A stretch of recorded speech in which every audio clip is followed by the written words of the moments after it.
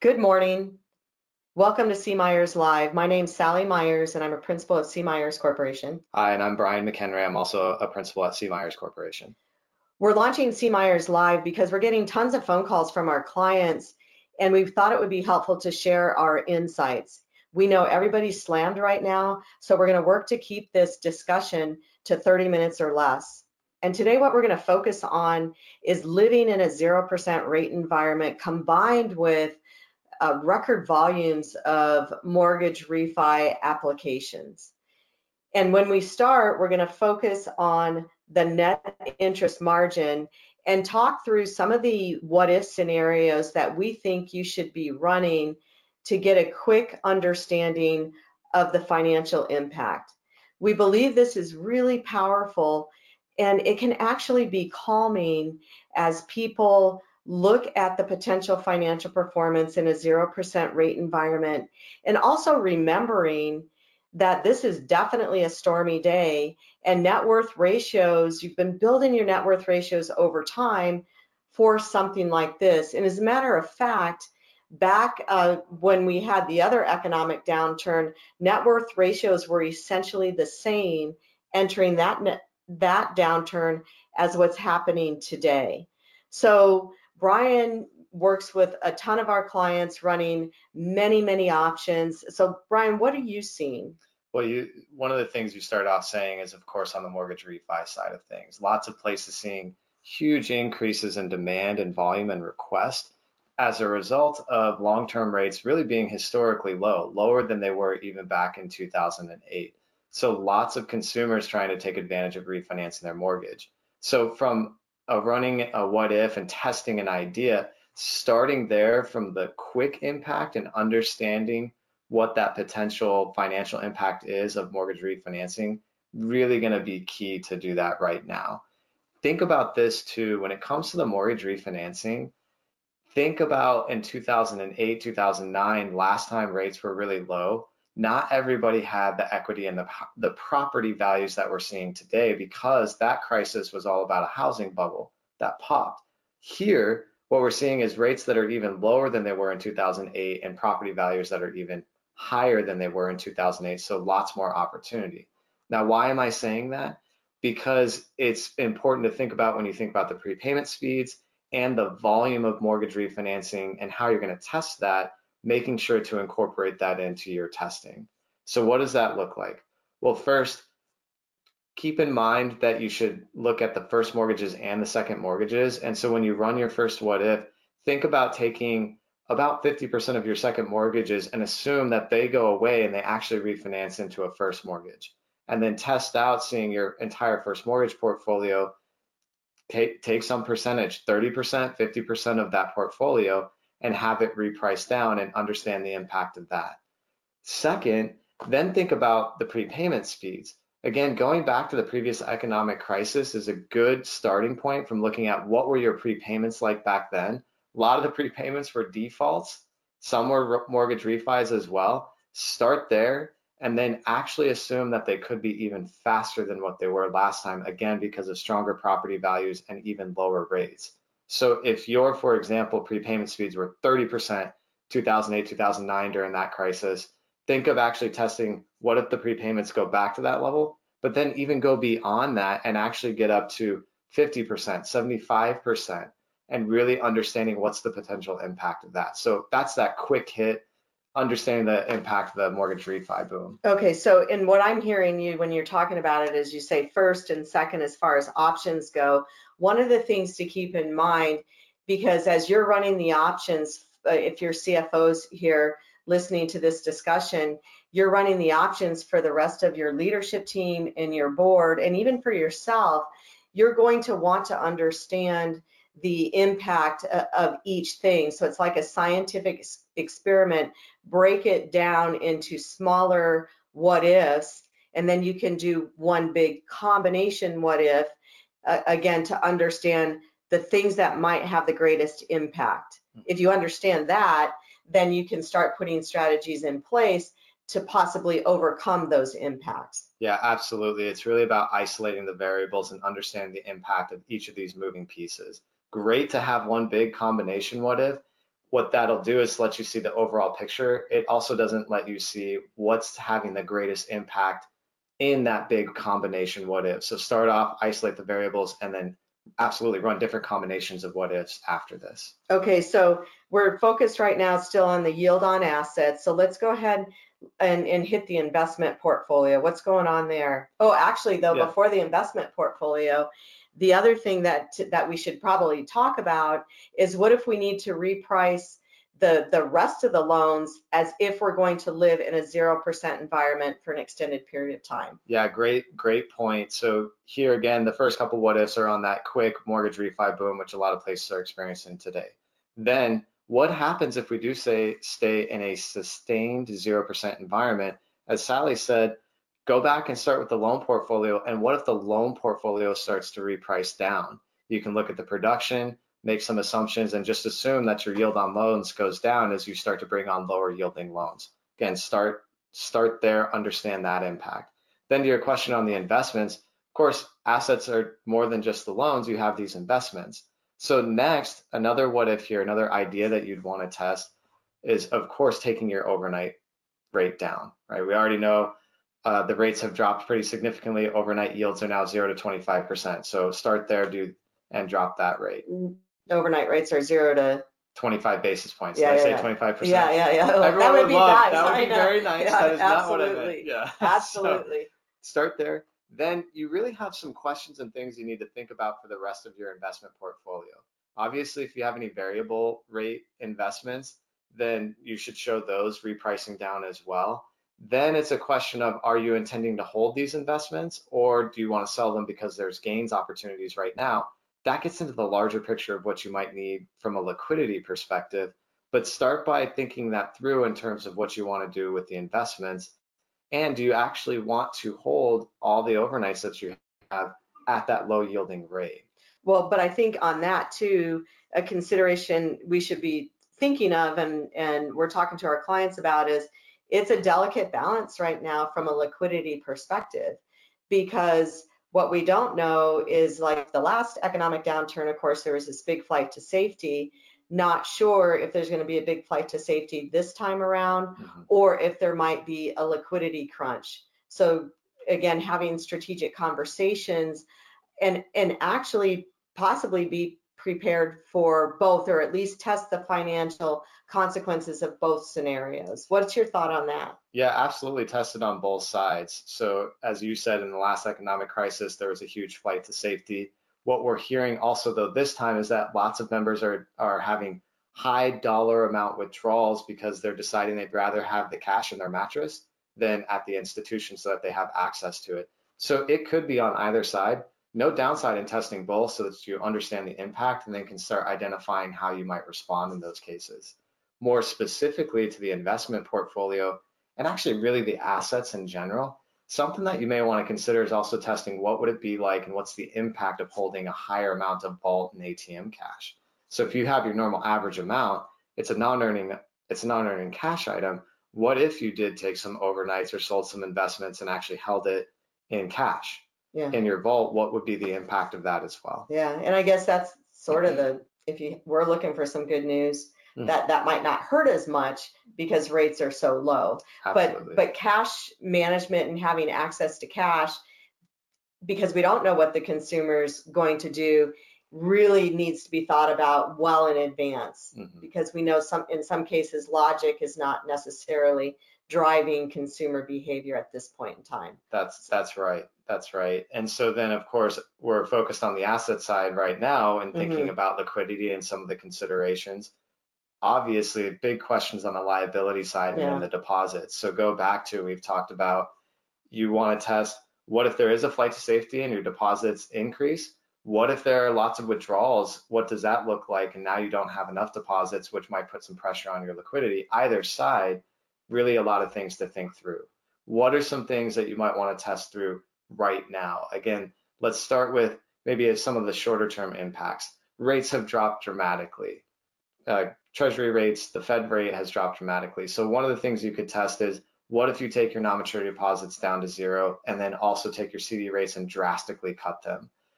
Go back to what Sally said, really delicate balance here on what you need in terms of in terms of liquidity.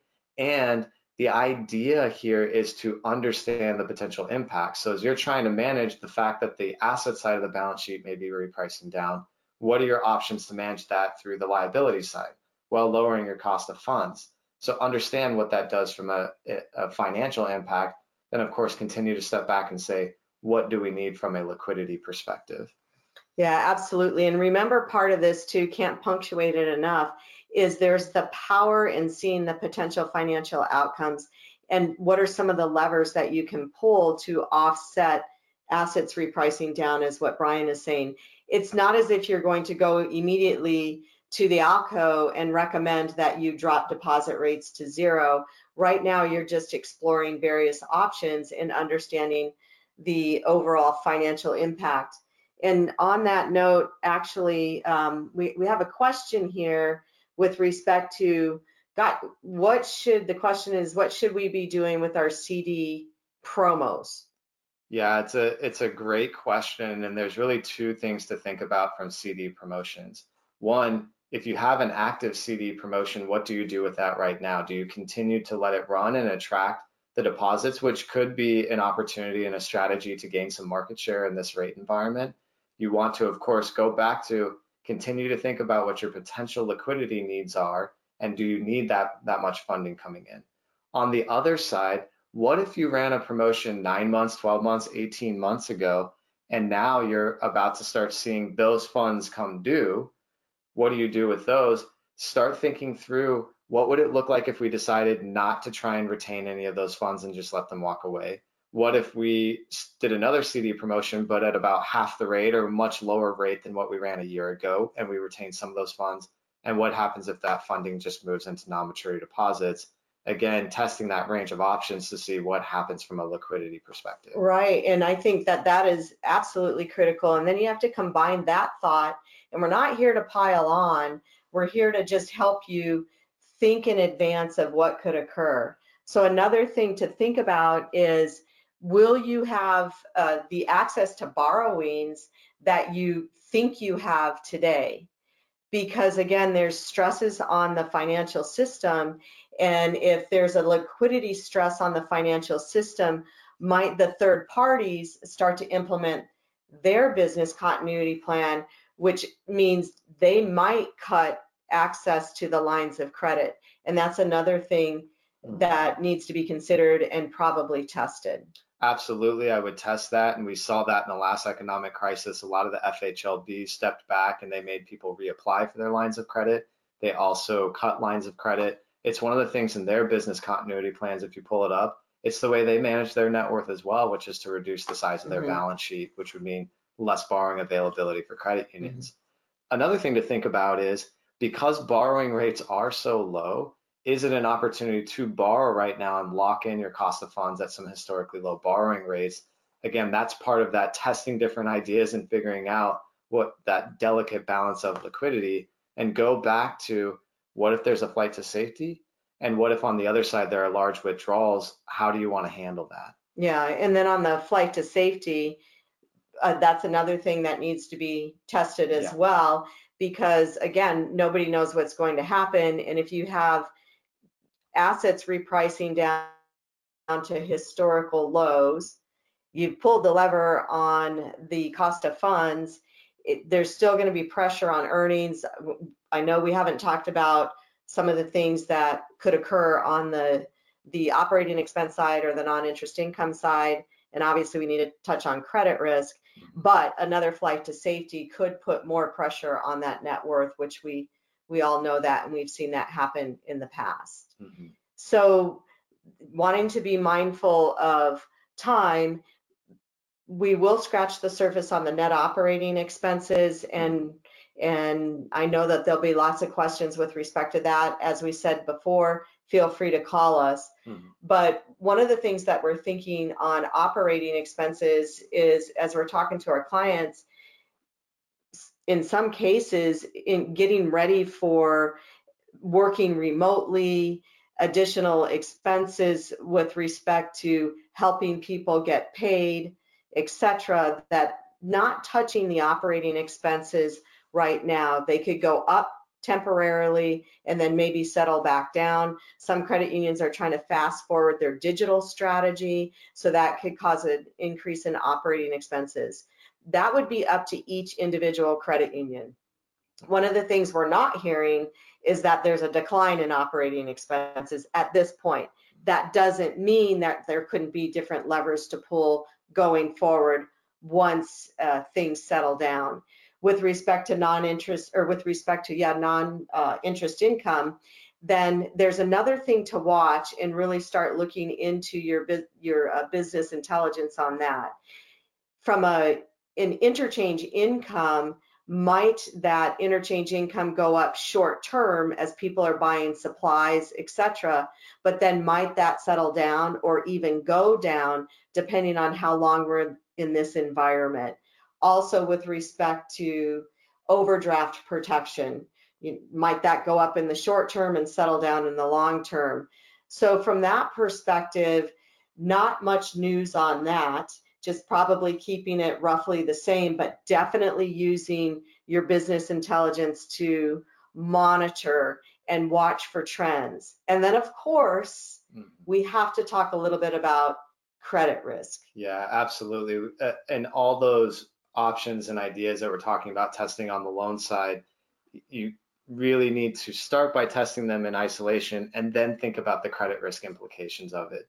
So what happens if credit risk does start to rise because your members can't work or their hours are reduced and they're not able to pay? There's also, what if you start doing some things to help your members? What does that do from an overall credit risk perspective? So first, start with, go back to 2008, 2009, and use that as a reference point for what happened to credit risk. Different crisis, right? We're not seeing the housing values drop and the losses from mortgage perspective. However, that was a credit risk event. And so start there to understand the overall impact. As Sally has been saying, really the idea is understand and get a view of what this could look like to help you start thinking through the levers and the way you might want to respond if it were to go to that level. That's an easy way to understand from a credit risk perspective. Again, for being repetitive here, even though this crisis is not exactly the same, there could be additional credit risk impacts. So start there. Yeah, and we're getting a lot of questions here, questions with respect to what are things that we can do while we're testing these financial implications and want to understand the financial outcomes. At the same time, credit unions are out there to help their members, help their communities. And so we use the term delicate balance quite often throughout this conversation, but it is a delicate balance. And one of the things as you're doing different things to keep in mind is how do you want to come out the other side of this with respect to the strength of your brand? And so ways that you can help members today, what some of our clients are talking about is, what if you do a skip a pay? Mm-hmm. What if you decide to waive interest for a certain period of time, 30 days, 60 days, 90 days? Yeah, also they're looking at how do they change their remote deposit capture limits so that people can deposit larger and larger checks because they don't want to go into the branch. On the ATM side, they're looking at increasing ATM limits as well. If members do want to pull out cash and they don't have access to the branches or don't want to go into the branches, that's a way to continue to help members. Well, not only members not wanting to go into the branch, mm-hmm. but we're also hearing some financial institutions, their employees don't want to touch cash. And so if their members want the cash, mm-hmm. then how can the credit union help them get the access to the cash while they're dealing with this, the issue of the employees not wanting to touch cash? And then also there's a decision that might need to be made with respect to different limits for cash members versus non-members. Mm-hmm. Something to think about is how prepared are your competitors in this environment? And if your competitors aren't prepared, it might put extra pressure on your organization with respect to cash management is just one example. And on that too, the examples that we just noted, think back, all of those could have credit risk implications, whether it's fraud or just loans going bad, or any of the myriad things that could happen there. On the other side, think through, this is where you can, on the non-interest income, as Sally was saying, there could be lots of different things that happen. These things could also impact your non-interest income as well, because if you are trying to do cash management, do you charge higher fees for non-members? Do you waive fees for your members to try and help them out in this moment of need? So those are the things to be thinking about in these opportunities as well. This is why testing some of the credit risk, especially non-interest income, watching the business intelligence to see, do you need to test something? Right. Yeah, that makes perfect sense. And then the other thing we mentioned, as far as in the beginning, the digital strategy, and there's a push for a number of credit unions, or in a number of credit unions, to fast forward their digital strategy. Again, that's third party reliant as well. But could this be an opportunity too to help your members and really promote and maybe give extra rewards? You have to figure that out for yourself, for online usage of debit cards and credit cards to work that interchange income. And then going back to helping the membership as well, there's talk about too, consumers might have a short-term cash flow gap. So can you use your business intelligence to maybe help people get access to their pay a couple of days sooner? That might help, and that can be a great member give back, a great service to the community. What some others are talking about as well, and again, this depends on how much time you have to spend on new types of programs in this moment of chaos, but there are members that are in needs. There are consumers that are in needs. And so some are starting to explore, gosh, maybe there can be a way where other members could help members by donating their rewards, their debit card rewards, their credit card rewards as well. So again, the purpose of this C. Myers Live was to try to give you some ideas of how to understand what it could look like living in a 0% rate environment combined with record mortgage refis. And again, as you're doing these tests, when you're testing them, the test will show what would it look like if you were snapping your fingers and all of this happened simultaneously. All of this is not going to happen simultaneously, but it's a good idea to understand what the potential outcome could be. And there's a power in seeing the numbers, relying on your net worth, communicating the possible financial outcomes to other decision makers to get the mindset, and then always know that there will be opportunity out there. Once you get this established, you can start looking at different levers that you could pull so that you can enhance your financial outcomes. We appreciate your time today. And again, as we said before, please feel free to send us your questions, and we'll do the very best we can to answer them in the next C. Myers Live, or we'll answer them directly if you have a timing issue. Please feel free to let us know that you have a timing issue. We'd be happy to get on the phone with you and talk to you individually. Thanks again for your time. Yeah, thank you.